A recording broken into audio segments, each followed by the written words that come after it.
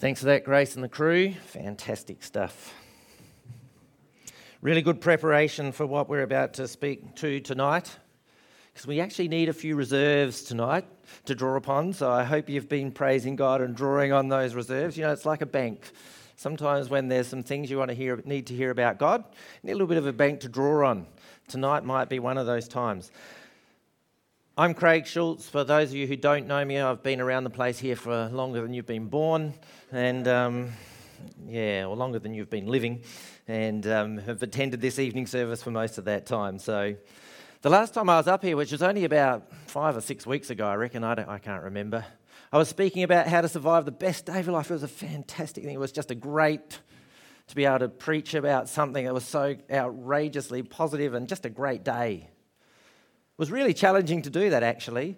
Today is completely the opposite, okay? Because we're doing a series on Romans. We're doing a series on Romans, and last week we had the introduction, and it was chapter 1. This week we've got the second half of chapter 1. Now, just a word of warning, the second half of chapter 1 is not really a fun passage in the Bible, okay? In actual fact, a lot of this passage is pretty unpleasant for us, especially to our Western postmodern minds that kind of like to be positive and kind of like to think about good things. It's a passage that actually clashes a lot with what society is telling us all the time, day in, day out, day in, day out. Because it's a passage about the wrath of God and our unrighteousness. These are not popular topics. The wrath of God is something that we don't like to think about, we don't really want to think about, and perhaps we don't even know how to think about it. We're not really sure what to think about it. And in the end, it's probably easier just not to think about it. That's actually probably where we go an awful lot. It's in the too hard basket. It's hard to fit the image of an angry God alongside this thing that we talk about all the time, how God is love. How does that work? And then the other bit, our unrighteousness. Who wants to talk about that? I mean, really, we like to actually think we're pretty good. Well, at least we're not too bad. We're not as bad as the axe murderer or road rager that we read about, or even the bad bloke that I met last week. You know, we might not be the best, but we're not the worst. So we don't actually like to think about the fact that we're bad. Probably more often than not, we actually like to think about the fact that we're not as bad as. And so thinking about something that's a little more absolute than that we are flat out bad, or that we are unrighteous, that we do wrong things, things that are not right, is actually not easy for us. We shouldn't be surprised by this. We actually shouldn't be surprised. I have a book here. This is actually a great book, okay? This book is Daniel Kahneman, Thinking Fast and Slow. Has anyone read it here? Okay. So, first person up to me at the end of the sermon tonight, the service, let's wait till the end of the service, actually gets to borrow this book from me. Okay? First person. This is my way of actually getting someone to talk to after the service. It actually, that socially awkward time, it's social anxiety. This is my solution. Do you realise how bad it's going to be if I'm offering a book and no one talks to me? That's even worse. High risk strategy. But this is a great book. Because it actually talks about how our brain is lazy. That our brain wants to do easy things, it doesn't want to do hard things. And thinking about God's wrath, the wrath of God, or God being angry with us, or thinking about the fact that we're not great, are actually hard things to think about. This book kind of talks about why we do that stuff. Thinking about, our badness goes against what society says. Our society says, basically, avoid pain. Thinking bad about God's wrath probably is about pain, and seek pleasure. There's not much pleasure in what we're going to, when we think about these topics first up. It can be a bit hard or depressing. Or is it? Maybe not. Let's find out. Let's get started. Let's rip the Band-Aid. The sooner we start, the sooner we finish. Actually, before I start, I do want to mention something that out the back in the foyer, there are some cards that actually have some verses from Romans on it. And one of the things we're talking about, introducing perhaps not every week, but a little bit as we go through this series on Romans, is actually encouraging us to memorise some of the scripture that we're reading. So if that sounds like you, and even if it doesn't, but you want a challenge for the week, there's some little cards out the back there with some of the memory verses that, and the key verses from Romans. So when they're all gone, so get in there early. But, and watch this space in the coming week for how we go about that memorisation. Anyway, ripping the Band-Aid, Romans chapter 1, let's read it. Starting at verse 18, Romans chapter 1, verse 18. For the wrath of God is revealed from heaven against all ungodliness and unrighteousness of people, who by their unrighteousness suppress the truth. For what can be known about God is plain to them, because God has shown it to them. For his invisible attributes, namely his eternal power and divine nature, have been clearly perceived ever since the creation of the world in the things that have been made. So they are without excuse. For although they knew God, they did not honour him as God or give thanks to him, but they became futile in their thinking, and their foolish hearts were darkened. Claiming to be wise, they became fools and exchanged the glory of the immortal God for images resembling mortal people and birds and animals and creeping things. Therefore, God gave them up in the lusts of their hearts to impurity, to the dishonouring of their bodies among themselves, because they exchanged the truth about God for a lie, and worshipped and served the creature rather than the Creator, who is blessed forever. Amen. Paul just can't help himself every now and then. For this reason, God gave them up to dishonourable passions. For their women exchanged natural relations for those that are contrary to nature. And the men likewise gave up natural relations with women and were consumed with passion for one another, men committing shameless acts with men and receiving in themselves the due penalty for their error. And since they did not see fit to acknowledge God, God gave them up to a debased mind to do what ought not to be done. They were filled with all kinds of unrighteousness, evil, covetousness, malice. They are full of envy, murder, strife, deceit, maliciousness. They are gossips, slanderers, haters of God, insolent, haughty, boastful, inventors of evil, disobedient to parents, foolish, faithless, heartless, ruthless. Though they know God's righteous decree that those who practice such things deserve to die, they not only do them, but give approval to those who practice them. Tough stuff. Probably some of you got a little bit nervous as I read some verses through the middle of there and thought, what are we going to be talking about tonight? Oh, that's not very comfortable. But we're going to start with some good news. The good news really is in verses 18 through 20, which actually said that God reveals himself to us. Let's not take that for granted, that God has revealed himself to us.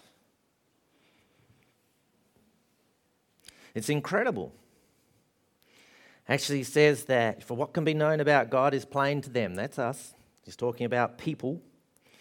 Because God has shown it to them. His invisible attributes, namely his eternal power and divine nature, have been clearly perceived ever since the creation of the world in the things that have been made. Just saying that we can see God in what's around us.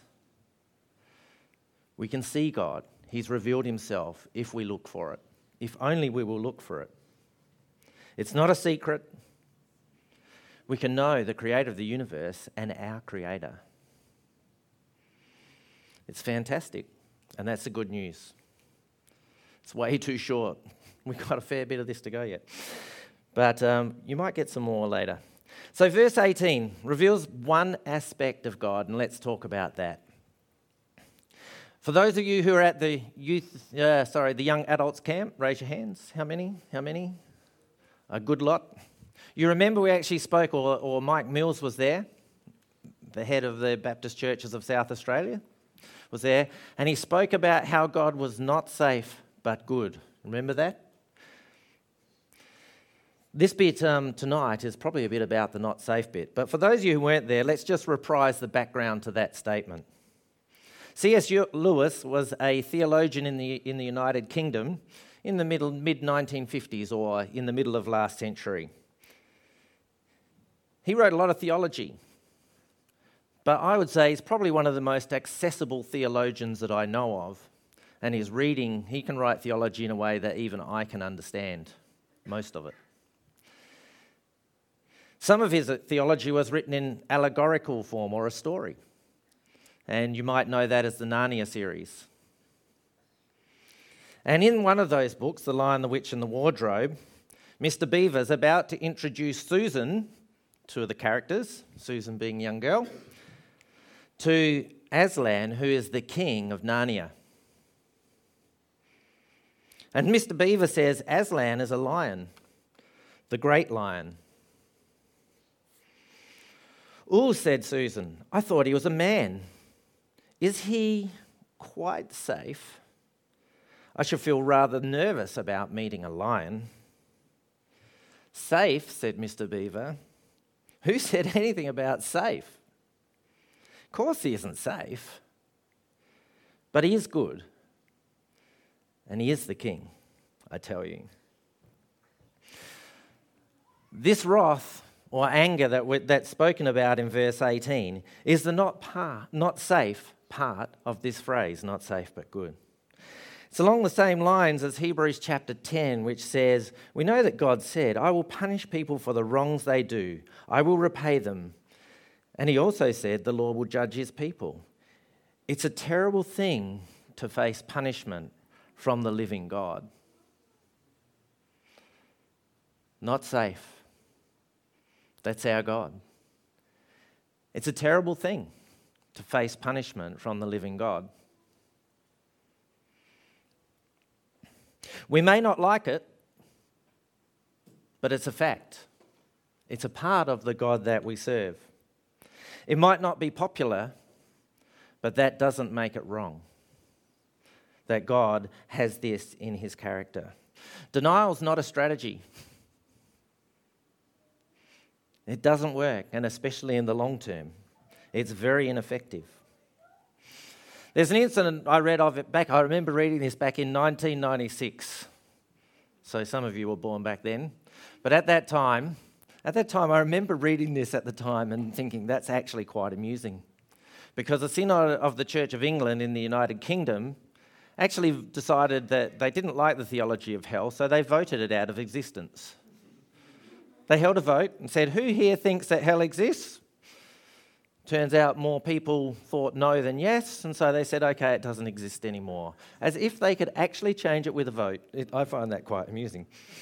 Some things we just can't change. Facts is facts. So this verse sounds bad for us, because it actually says the wrath of God is revealed from heaven against all unrighteousness and ungodliness of people. But hold up, wait a minute. His wrath that is spoken of here is not against us. His wrath is not against us. Because when you look, it says his wrath is against all ungodliness and unrighteousness of people. His anger is not at the people. His anger is at the things that the people do. The bad acts, the wrong acts. That's where it is. So that "of" is the most important word here, of people. It's against our acts of defiance, but mostly his wrath is against our rejection of him. We reject what he offers and exchange it for something far less. This passage speaks of it as a lie. Verse 21, for although they knew God because he's revealed himself, they did not honour him as God or give thanks to him. They didn't honour him. In actual fact, what we do is we actually honour ourselves and think we are the arbiter of truth, not God. We can vote hell out of existence. We can do this. We give ourselves that power. It's almost amusing, but we do it too. So we might laugh at what happened there, but we do exactly the same thing. We decide that we are the reference point, not what God is doing and saying. Claiming to be wise, verse 22, they became fools and exchanged the glory of immortal God for images resembling mortal man. Think Kardashians, Facebook, Married at First Sight, Jason Bourne, although I think he might be okay. He could be real. Iron Man, Home and Away, look, the numbers are all there. They exchanged, verse 25, they exchanged the truth of God for a lie and worshipped and served the creature, which is ourselves and the things rather than Creator. They worship the creature. We worship. Our society worships ourselves. Think how much time and effort we spend on making ourselves look beautiful. Exhibit A. I spent all of 3 minutes, maybe less. Some things are beyond repair. Sad but true. Maybe I've stopped worshipping. No, I still like to do the best I can. We do. We actually like to spend time. And they're not saying it's completely wrong. Don't get me wrong here. This is not being fanatical. It's just saying, how much time do we spend on the things that are important to us rather than the things that are important to God? How much do we worship the things that we create rather than what God has created? We chase possessions. We chase careers. We chase reputation. These things are really important. And this is how we worship the created thing, ourselves or others, and not the Creator. Some people worship nature. They just say, just look how fantastic this is. I feel like I'm part of all of this. Yes, it's true. It's just great to be here. I just feel something when I'm out there in nature. All of that's true. But it can come to a point where we're actually worshipping what God created rather than the person who created all of those things. So moving on, verses 24 to 31, this passage talks about how God gave them up. And he gave them up to 3 things. Gave them over. So it said because of who they are, because of the choices that people make, God has given them over to, verse 24, the dishonouring of their bodies. Verse 26, dishonourable passage. Dishonourable passion. Try again. Third time lucky. Dishonourable passions. And thirdly, a debased mind in verse 28. So dishonouring of their bodies, dishonourable passions, and a debased mind. What does it mean when he says he gave them up?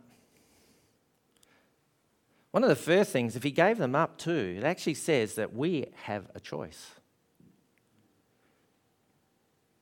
We actually have a choice to do what God wants, or if God gives us up to something, we actually have the opportunity to follow a different way. We can choose to do things even if they might damage us. Do you know, I think the statistic, something like this, that 70% of people who have a heart attack do not make the lifestyle changes necessary to avoid another heart attack. Change is really hard. Changing our life and our habits and what we do is really hard. And even when it might damage us, we still choose to do those things. And probably all of us have some of those habits in our life. Probably all of us have some of that. It's not just other people. We keep doing things, the very things sometimes that we don't want to do. But it actually says that if God gave us over to do these things, that we have a choice. Some Christians might want to focus on those middle verses that you were probably a bit nervous I might speak about, verses 26 and 27, that talks about dishonourable passions. And particularly on this passage on homosexual acts. Christians have a reputation, fairly or unfairly, for focusing on this aspect. We really do. People think that's what we think about a lot.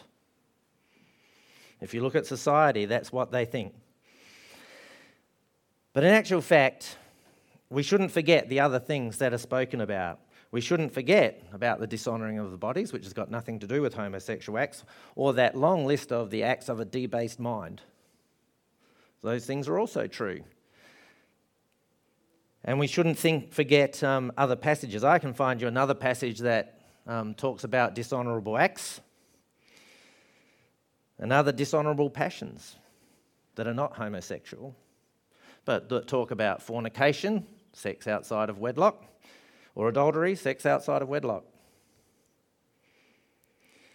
And that same passage will talk a lot about those other activities of a debased mind. As a bit of an aside, somebody recently actually posted something on social media that's got a lot of press. Anybody know who that is? Yeah? Who's that? Israel Folau. How many people here have seen or heard of the post that Israel Folau? That is pretty much... Is there anyone who hasn't heard of what Israel Folau did? I want the address of that rock that you've been hiding under. That sounds like a really good place. I don't mean that to be harsh. Okay? That's just meant to be funny. All right? Yeah, it has been absolutely everywhere. So you might have seen this, okay? Or something like this. So this is what Israel Folau actually posted. It wasn't this. It wasn't just the thing on the right. He posted this. Now, you won't be able to read all of that on the right-hand side. But what Israel Folau posted was actually a paraphrase of Galatians chapter 5, verses 19 to 21, which actually lists a whole bunch of those things that we also caught in the Acts passage, and a few extra. But he actually includes some extra text as well, and it's not always included. But when you look at this list, it's pretty inclusive, actually. So this post has been sort of promoted as something that was actually divisive and separatist, but in actual fact, probably includes all of us. It probably includes all of us. Very interesting.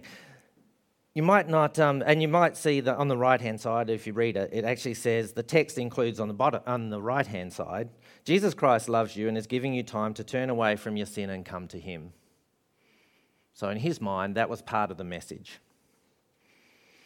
Here's what you're likely to have seen as well. I've actually been following this a bit, and I don't know if you pick the difference between that and that. Look at the text. Look at the text. Anybody notice what's missing? What's the last bit? Only Jesus saves. About half of the things that you find on social media about this will show this. They take out Jesus. Our society doesn't necessarily want to talk about Jesus. Sometimes it's a bit Jesus, la, la, la, la, la, la, la. Don't want to have that bit. That's not part of it. In actual fact, it's pretty interesting. This is what he posted. This is what I think society heard. That's what they heard. This is what society thinks we are saying.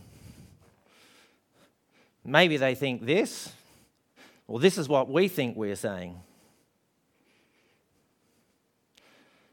Or we might think we're saying this because we don't really want to talk about repentance. Or we might be saying this. Absolutely nothing. Because it's actually awkward. It's difficult. We, too, suppress the truth because we don't want to talk about it.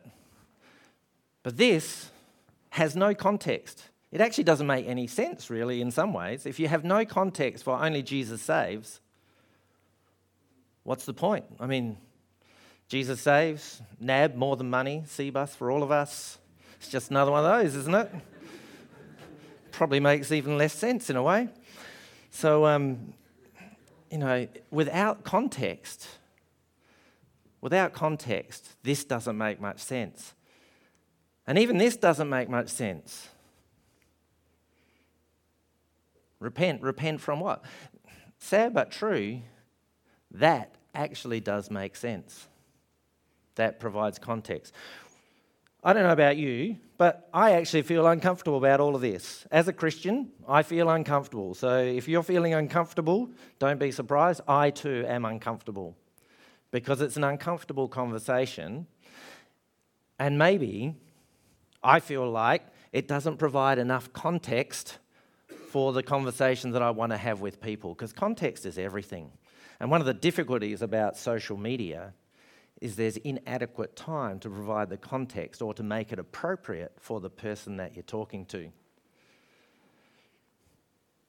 But was Israel Folau wrong? Don't know. Can't answer.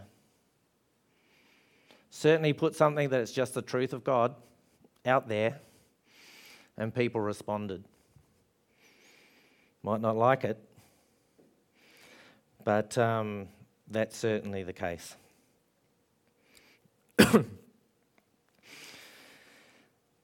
I don't like it that the message gets twisted and truncated. And to me, what people heard, that is actually twisting what we are saying. It's not what we are saying. By the way, if there's anyone here who is any of those things, including homosexuals, you are welcome here. Okay? Need to be really clear. I want to say that really clearly. Everybody on that list is welcome here. That includes all of us. We're here. All of us fail in one of these babies, I am sure. So let's just be clear that people are welcome here. Anyway, back to God giving them up to... God gave them up to various wrongdoings as part of the free will to give them, us, people, a choice. It also speaks about God gave them up to the consequences of their sin. And why did he do that? Why did he do that? Why did God, a loving God, allow us to face consequences of our sin? I think it's that people might actually see the point that they need God. C.S. Lewis points to pain as God's trumpet, and the consequence of sin can be the same. God's trumpet pointing to the fact that we need to be with him. God's anger and his wrath is just one of his traits. And in actual fact, what we see here in this passage, we only get one piece of that one facet. So let's go back to another passage that speaks of his anger against sin. Let's go back to Exodus chapter 34. In Exodus chapter 34, this is when God gives Moses the 10 Commandments and a few others. But the 10 Commandments, and agrees to let Moses see him. Agrees to let Moses see him, not his face, but his back as he passes by. And in verse 5, Exodus chapter 34, verse 5, the Lord stood with him there and proclaimed the name of the Lord. The Lord passed before him and proclaimed, the Lord, a God merciful and gracious, slow to anger. Let's pause there for a moment. Slow to anger. So when we speak about God and anger, we need to understand that he's slow to anger. It's not he doesn't go there, bam, you're done. He's slow to anger. Abounding in steadfast love and faithfulness, keeping steadfast love for thousands, forgiving iniquity and transgression and sin. But who will by no means clear the guilty, visiting the iniquity of the fathers on the children and the children's children to the third and fourth generation. But just look at that list of characteristics of God, of which anger is one. But it speaks of his steadfast love, of mercy and graciousness and forgiveness. These things are the whole of God. Anger is in there, yes. Anger at sin is there. And judgment is there. But also there is love, and there is faithfulness, and there is forgiveness. And Moses' response in verse 8, it's not up here, but Moses' response is he quickly bowed his head towards the earth and worshipped. So here's where we add the but good clause to not safe but good. God's not safe, he is to be feared, but he is good, and he is love. In John chapter 4, verses 8 and 9, God is love. This is how God showed his love among us. He sent his one and only Son, Jesus, into the world that we might live through him. That's how God shows his love. Yes, he shows his anger against the things that we do wrong, but he provides the way back to him. Verse 18 outlines the problem that God gets angry about some things, and even about some things we do. But verse 19 provides a solution. He's revealed himself to us, firstly through creation, and secondly through Jesus. What's God's view of our bad acts, the wrong things we do? Anger. He's not happy. He really doesn't like the bad things we do. What's his attitude towards us as people? Love. He really loves us. And if we truly love him, we've got nothing to fear. The consequence of us doing the wrong thing doesn't have to be eternal. Hell awaits you. It doesn't have to. Only Jesus saves. And whilst we might need and actually live with the fact that some consequence of our sin that we do on this earth, what we experience in eternity is going to wash that away completely. Moses' response to seeing God was worship. That's actually his response. Doesn't that strike you? He's seen God. He's a sinful person. Surely he'd be afraid. Surely he'd just want to turn around. Surely he'd want to run away. Where's the condemnation that he felt? He just received the 10 Commandments. And a whole bunch of others that he knew he had broken. But what's his response when he sees God? Bows his head, humbles himself, and worship. Can I get the band to come up? We're nearing the end. There are parts of God's character that are difficult for us, either to experience or to understand. The wrath or anger of God might be one of those things that you find difficult or hard to understand. The fact that God created us with the ability, let alone an inclination to sin, to do the wrong thing, might be another. That he gave us the responsibility to choose might be another. Why did he do that? That he actually allows people to suffer the consequence of sin might be another thing that we find difficult or hard. But denial isn't the answer. God has revealed himself. The truth of God is known. It's available. In revealing him, our unrighteousness is exposed, and we're without excuse. And we have a problem. But we also have a hope. Indeed, our very hope is in the one who would be the one who has the power to condemn us. Because he also loves us.